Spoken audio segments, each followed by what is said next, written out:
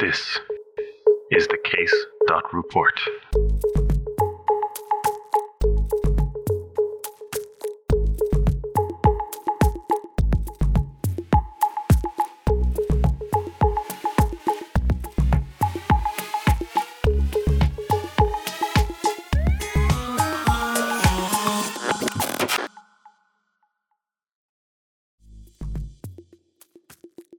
Welcome back to another episode of the Case.Report.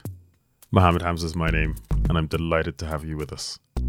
For our last show this year, we've got a bit of a retrospective from this year's IEM annual scientific meeting in the Slieve Russell Hotel in Cavan. Oh, what a few days it was. It was absolutely incredible getting to see all the old faces again and getting to know some new faces after 3 years since our last meeting in person. Seriously, I'd be raging if I missed it. This year, TCR had a crack cadre of ace reporters on the ground, interviewing some of the wonderful speakers and delegates. And we've got a little selection of those curbside interviews for you here. Behind the mic, we had yours truly, Saf, Liam, and the newest member of our team, Amy. Right, let's get to it.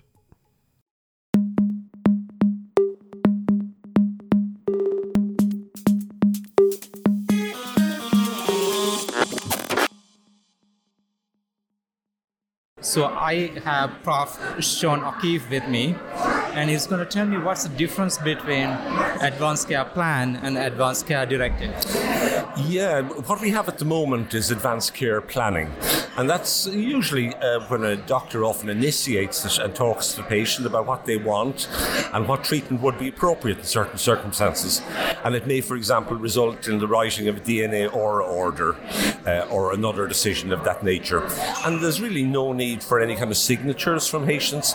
It's a degree informal. It's obviously an important decision, but the documentation is generally written in the notes, and there may be a doctor then writing a form out depending on the local policy. Advanced Healthcare Directive is going to be a very different creature in that it will come in when the assisted decision-making legislation commences, and it's legally binding in terms of refusal of treatment, and it may be drawn up by a patient without consulting any doctor, and there's no need for a solicitor or anybody else, but it will be it can ask for treatment, but you don't have to obey that. But if the refusal of treatment is valid and applicable, well then doctors and other healthcare professionals are legally bound by it. So the directive itself is a legal document and must be respected as such. And we envisage that there will be a register, a searchable register, maintained by the Director of Decision Support Service, which people can access, particularly for those working in emergency medicine where they're not clear and it's not available at the time.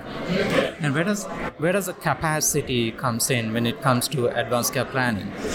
Well, with advanced care planning, capacity doesn't matter a great deal. If the person is well able to express their own wishes and preferences, well then you record them and you generally accede to them. And even if there is concern that the patient may not have capacity, their wishes and preferences are still enormously important. So to a degree, it doesn't hinge on mental capacity. On the other hand, the healthcare directive needs to be drawn up by an adult with capacity, although it's reasonable for healthcare professionals later reading that directive to operate on the basis that a presumption that the person had capacity when they drew it up. And who can make a decision on patients' management? It's not definitely next of kin. Well, the whole point is that people who are close to the patient haven't the legal authority to make decisions, but they remain enormously important because obviously they know the patient. If the patient can't speak for him or herself, then they know the patient better. They know what the patient would have wanted. They know what the patient was like. It's just important, particularly when the new legislation comes, and there will be some people who do have legal authority, that you don't get mixed up with the concept of next of kin. But by all means, talk to those close to the person irrespective. It's very important that they're kept in the loop as a matter of respect for the patient, if for nothing else. Thank you very much, Prof. Okay. There you go.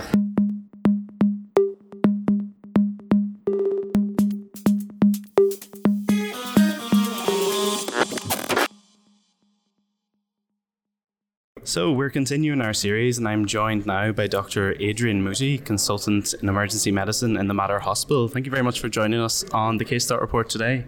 Thank you. Brilliant. So today you were talking a little bit about the Euroden study and trends with drugs in Ireland and in Europe. Can you tell us kind of a synopsis of your presentation today?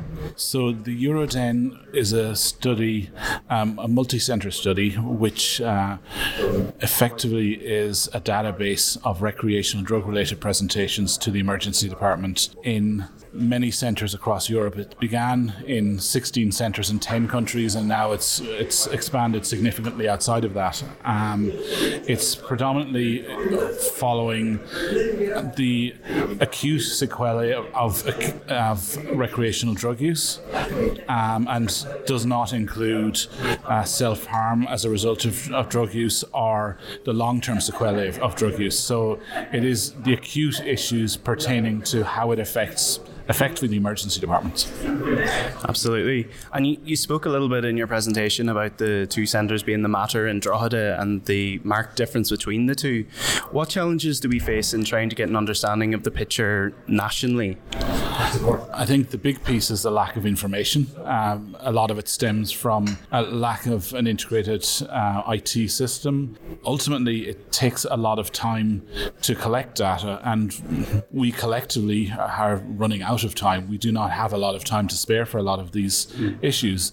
If you want to take it to its simplest level, if the Mater sees 60,000 patients a year and you add 1 second of extra care to that patient over a year, you've expended 10 hours.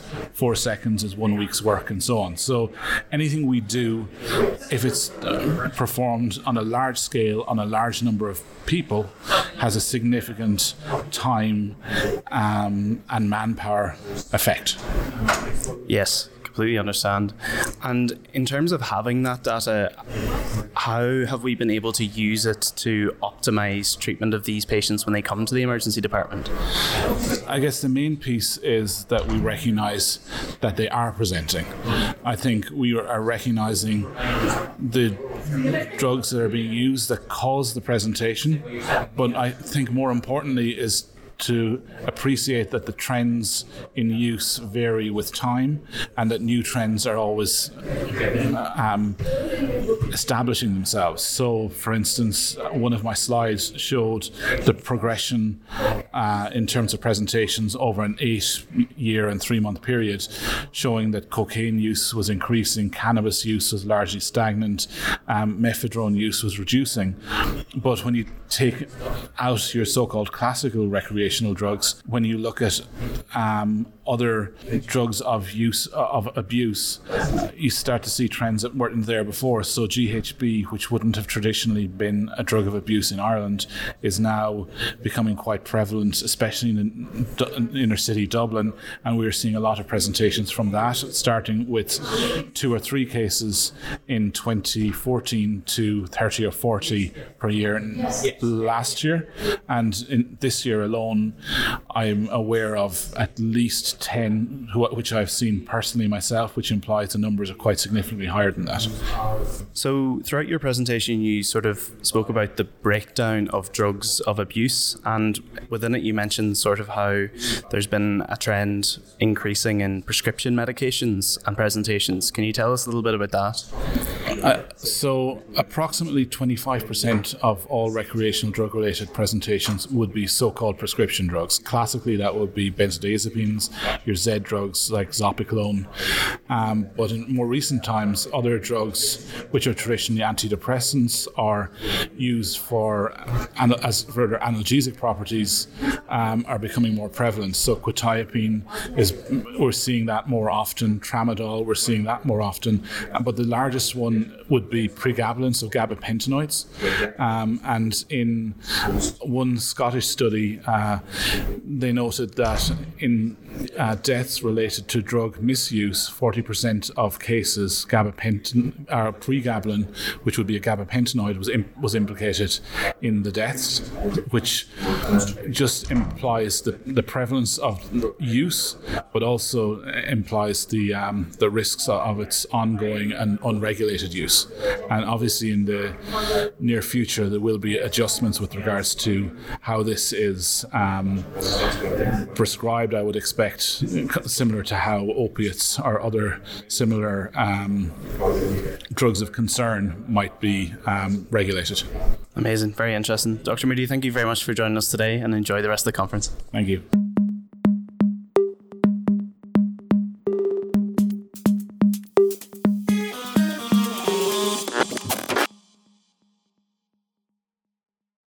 Prof. DC, thank you very much for your time today. Congratulations on taking up the new IAEM presidency. I was wondering, what is your vision for IAEM? Thanks, Amy. I suppose one of the key things we want to do is become a faculty of emergency medicine, develop a faculty of emergency medicine, and the outgoing president, Fergal Hickey, is going to do a piece of work on that to move us along over the next few months in that direction. So that's a key deliverable. We also need to work hard as an association in highlighting the harm that has been caused to patients by the overcrowding that we are all witnessing in our emergency departments. I'll be speaking later on this afternoon about the Simon Jones paper, which says that for every patient that waits 6 to 8 hours for an inpatient bed, for every 82 patients there's a death, and that is a very sobering statistic. So we need to continue to advocate for our patients in terms of, I see that as the key issue in terms of getting those patients that are stuck in a holding pattern in the emergency department up to the wards. We also need to support our staff that are delivering frontline care. We know that there is a significant proportion of them that are finding life tough at the moment, and we need to provide opportunity for them to be supported, but also for them to enjoy themselves and to be surrounded by people who inspire them at conferences like today's conference. And we need to have more of these both academic and social events where we grow together and support each other in doing what is a really honourable job to do and an honourable job to be a part of in terms of delivering unscheduled emergency care to those vulnerable people that we see day to day in the work we do. And you mentioned that trainees need support and need encouragement from seniors. What would be your top 3 tips for a trainee that's coming up through emergency medicine? That's a great question, Amy. I think the number one thing is to identify mentors, people who you look up to, who you enjoy being around, who inspire you, and go and continue to engage with them. I've got mentors that I've accumulated over since I started emergency medicine training back in the early noughties, who I continue to engage with, who I come to this meeting and hang out with, and they inspire me and they bring me along, and you share ideas with them, you share frustrations with them, they share frustrations and ideas with you, and it's not about finding solutions necessarily, it's often about being able to acknowledge what's going on, and sometimes there is that light bulb moment where you go, okay, maybe that's the approach to take. So finding mentors who you get on well with is very, very important. Maintaining a positive outlook is important. It's hard if you're surrounded by people who are seeing the glass half empty all the time. So surround yourself with people who find the glass to be half full, and that's not to say that these people are in cuckoo land, it's just to say that they've got a positive outlook and are looking for solutions and ways to manage the situation in which they find themselves in. So surrounding yourself by positive people, and then set yourself opportunities, targets, carrots. So there's various ways of doing that. There's projects that you start and that you finish, and having that sense of reward when you finish a project. There's a shift where you go on to and you pick up a number of charts and you see those patients, get them moved on safely, feel the sense of reward associated with that. You learn a new skill in your day job, you acknowledge the skill that you've just acquired, and you go home that night and go, that's good.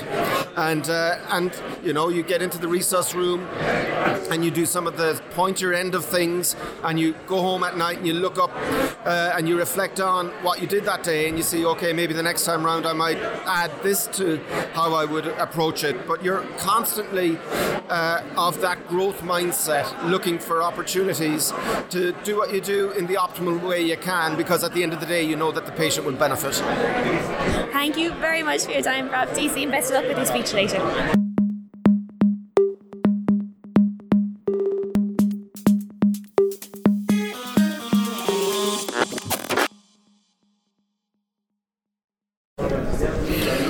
Right, okay, so I've managed to corner Andy Patton here, who was the excellent chair for the FEM session today at IAM. Andy, how was the session? Session, Mo, the FEM session is always going to be the best session of the conference, but I know it was good. Sex, rock and roll and the law, drugs as well. Bit of a unusual theme, you could say, but I think we covered it off well. We had Deirdre Richardson was very entertaining in such a grim topic, but a forensic medical examiner with SATU, who's got years and years of experience, gave a great talk, and I think just really interesting for us to know what our patients are going to have to endure, experience, or what's going to happen to them when they go down to SATU, from the options that they have in terms of guards, no guards, storing evidence, and the examination that they might have to undergo, and the documentation involved. It was really interesting and informative, so that, if our patients are asking questions, they're unsure, we're going to be able to, provide them that little bit more information in terms of what's involved. And then she also recounted one of her real life experiences of being involved in a NCIS, quite similar to the TV program, but not quite as glamorous by the sounds of it. And she very much enjoyed that trip. So, Deirdre was super speaker. After Deirdre, then we had Denise Donegan, Detective Sergeant Denise Donegan, who is involved in the Protective Services unit with An Garda Síochána. So she's been involved in basically the sexual crime management unit, which is, it's great to see the guards have advanced a huge amount, and they've got this specialised unit now looking after sexual crime.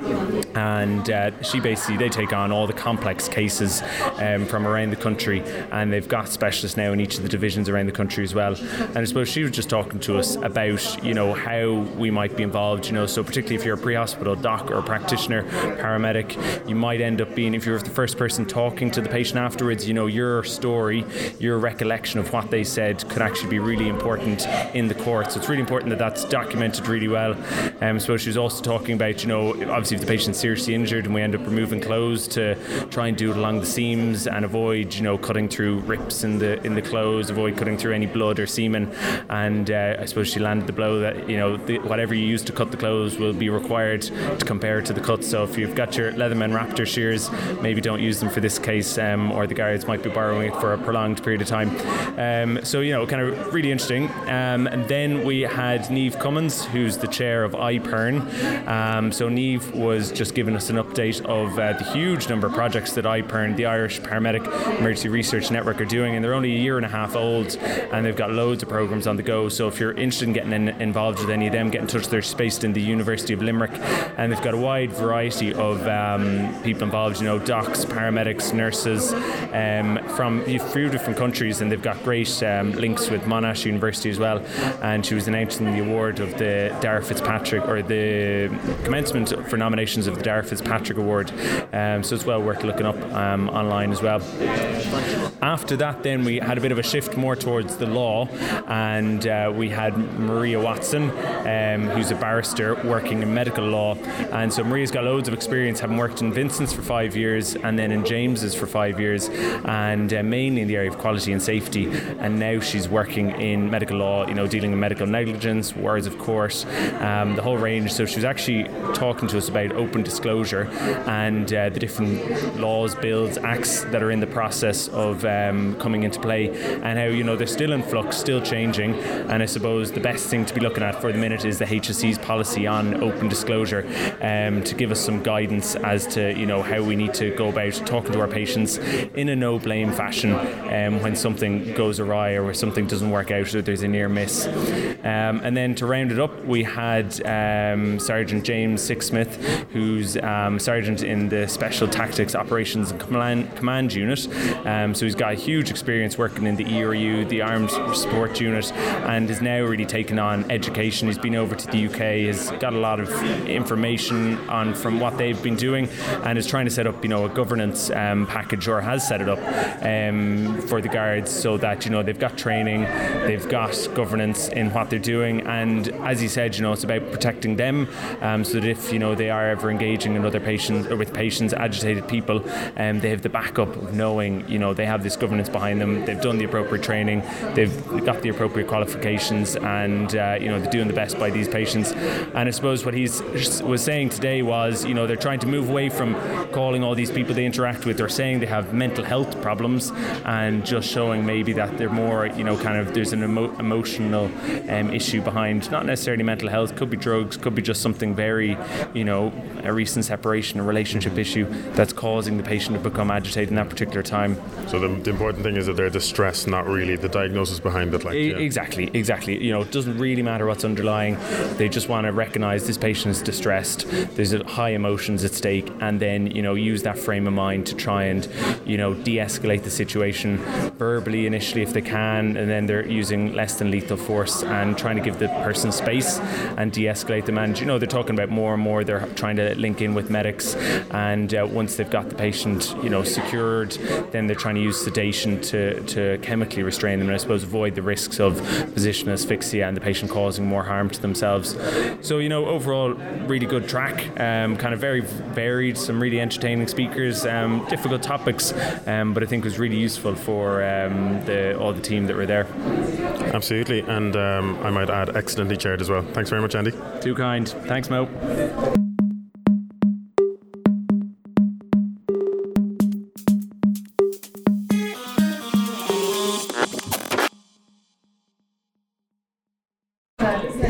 Dr. McMulloy, thank you so much for your time today. We've had the announcement of the World Association of Disaster and Emergency Medicine Conference coming to Kerry in Ireland next year in May. It's obviously very exciting given the fact that it's the first conference in person in the last 4 years. Would you mind talking me through what to be expected at the conference, please? Sure, we're delighted that the conference is taking place here in Killarney between May 9th and 12th in 2023. The World Association of Disaster and Emergency Medicine has been around for 50 years now. It's the oldest disaster and emergency medicine society worldwide. It's the first time the conference has been held in Ireland, and it's been held here with thanks to Fáilte Ireland, who've been very good in our sponsorship and promoting the bidding for conferences in Ireland. What's going to happen is world experts are going to come here for that period of time, and the focus of the conference is going to be on caring in a compassionate world and the complexity of medicine going forwards. That applies in routine emergency medicine, but also in disaster operations. We're going to have a feature of the World Health Organization Emergency Medical Team Initiative. There'll be some pre-conference courses like MIMS, HMIMS.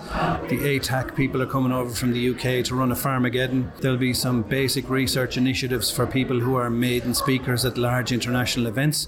We're hoping to attract in a large number of local delegates, and particularly local delegates who are submitting their own material for consideration. As it's a world congress, it does attract quite a bit of points for the shortlisting for interviews for training schemes, and it's got very broad themes. So there will be tracks on emergency medicine, disaster medicine, nursing, counter-terrorism, civilian military interface, psychosocial medicine, radiology, radiotherapy, animals in disasters, humanitarian medicine, humanitarian initiatives worldwide, and a large focus on running and maintaining non-governmental organisations. So there'll be a huge range of activities. We're very excited that it's going to Killarney. It's actually happening shortly after the May the 4th festival, so any Star Wars fans out there will know what that means. And we're hoping to run a drill in the airport which will be focused on an alien invasion. So we're going to have the Star Wars characters in the exercise and then hopefully run it through the whole way to Kerry General Hospital. That sounds like an absolutely fantastic way to spend a few days next May. It'll be a good few days, and we're hoping that people will come down early, do some of the pre-Congress activities, meet and greet all these world experts. The European Masters in Disaster Medicine has been running for nearly 20 years, and quite a number of people in Ireland have graduated from that programme. So that programme is now going to have its last 3 years conferring ceremonies in Killarney. So there'll be a large group of people coming from the UK, Europe, Australasia, the Middle East, who are graduates, and Italy, who are graduates, and we're hoping that they'll be able to bring their expertise and interest and make some new alignments and forge relationships with hospitals here, so that we get involved in some collaborative studies and look at how do we run our hospitals in disaster settings, how do we hear from the people who were in Italy when the Bergamo bomb went off with COVID, when Europe was really ill prepared for a pandemic, and obviously there'll be a pandemic focus. We have some wonderful international speakers such as Dr. Mike Ryan from the World Health Organization, Dr. Tony Houlihan, who was the Chief Medical Officer in the Department of Health in Ireland, recently resigned, and many others. And there will be a couple of textbooks launched. Professor Greg Ciatone from Harvard's textbook on disaster medicine is going to be launched at the conference. This is the 3rd edition. And there's another textbook on event medicine from Professor Paul Pepe in Texas and Miami, who's also going to be launching, we hope, at the conference. So a huge international audience, chance to meet some wonderful speakers from around the world and engage and find yourself a niche and find a new tribe and get involved in disaster medicine going forward. Brilliant. And obviously you're very passionate about that disaster medicine, and it sounds like that was reaching long before COVID set in. How did you kind of get drawn, and how did you find your tribe in disaster medicine? So I had been providing medical care at events going back to the late 90s and had witnessed some of the disasters in the 80s and 90s at sports things and concerts, and realised there was a need to get a better organisation structure to this. I was unfortunately at home unwell when the Twin Towers collapsed, so I got to witness the whole thing live on TV, and I thought, that's incredible what's happening here. These world disasters are becoming more frequent. I need to look into this and try and figure out how do I get involved with, how do I get myself a little bit better trained. So I did the European Masters programme early in the 2000s, and then was very lucky to get a HSE funded bursary, the Dr. Richard Stevens Scholarship, and went to Harvard Medical School for 2 years to do a fellowship in disaster medicine and crisis leadership.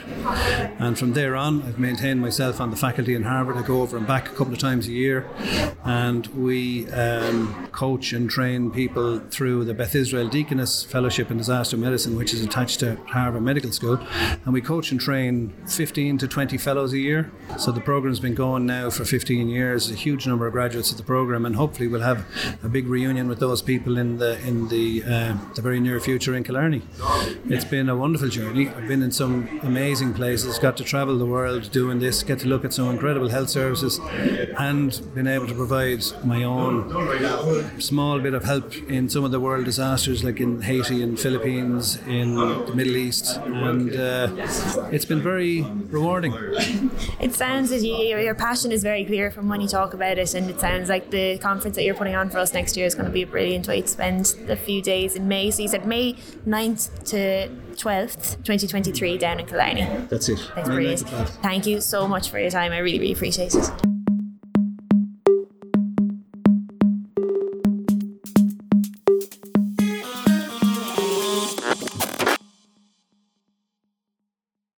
So hello, we're continuing our series here today, and we're joined by the Tallaght NCHD Nursing SimWars team, who just won in the SimWars final. So first of all, congratulations everybody. Thank you. Thanks. So I might start with yourself, Emma May. How was the experience today, and how did you find it being in the final on the stage? It was a fantastic experience. It was very nerve-wracking, but I think we as a team held it together really well. We had a lot of fun, which is important, and we did ourselves proud. Yes, indeed. Congratulations. And I might come to you, Shona. Obviously, simulation has really taken off over the past few years, and there's a lot of work that goes in because the standard in these competitions is so high. What sort of preparation did you do going into today? Well, to be fair, we had done a fair few practices. We have to give thanks to one of our consultants, Dr. Victoria Meehan, and all the consultants in Tallaght had done. They do loads of practice and simulation in Tallaght anyway, but we also had extra practices, and which made us work really well as a team. So I think that's like sim is phenomenal for building teams and everyone getting practice and all the stuff we see anyway. Fantastic, yeah. And obviously it's nerve-wracking enough doing a simulation, never mind doing it in front of 200 people. When you're on the stage in front of everyone, how do you keep your nerve and make sure that you do as well as you can? I don't think we even noticed the crowd today. So I just picture them not being there. Yeah, I think we're just so focused on the sim itself that everything else just fades away in the background. So I didn't even notice them, honestly. I think it's like real life as well. You know, when the big case comes in and you're the team leader or you're the airway in resus, you do just block everything else out. So it was kind of just like being at work. Scrubs on and all. Yeah. Well, listen, congratulations to you all again, and enjoy the rest of the conference. Thank you.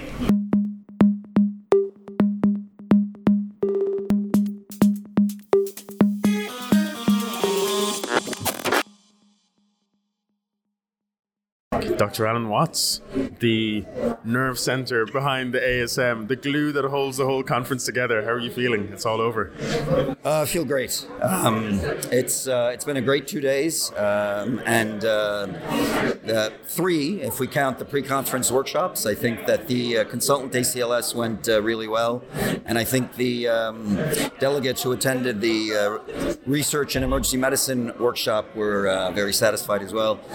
The tracks over the last 2 days around the theme of sex, drugs, rock and roll, and the law, I think also were well received, and the nursing and pre-hospital tracks unfolded as they usually do, and I think the delegates enjoyed those as well. Yeah, no, absolutely. It was a fantastic conference once again, and to be honest, cannot credit Team Watts enough, going around in their blue polos, making sure everything's running very, very smoothly. So tell us a bit about your team. So I had a team of 5. 4 of them are medical students at University of Limerick, and 1 intern. I would have met them all through Sim Wars. They would have all competed in Sim Wars for quite a, essentially from the time that they were first-year medical students. Some of them having competed in every year that they were in medical school. So I would have gotten to know them very, very well, and they would have distinguished themselves not only in Sim Wars, but they would have distinguished themselves as being extremely reliable, personable, enthusiastic, interested in EM, and they're part of the DNA of IAM now. So we'll be looking forward to them joining our ranks as EM trainees. Yeah, well, I couldn't do it without them. Yeah. Thanks very much, Alan. You're welcome.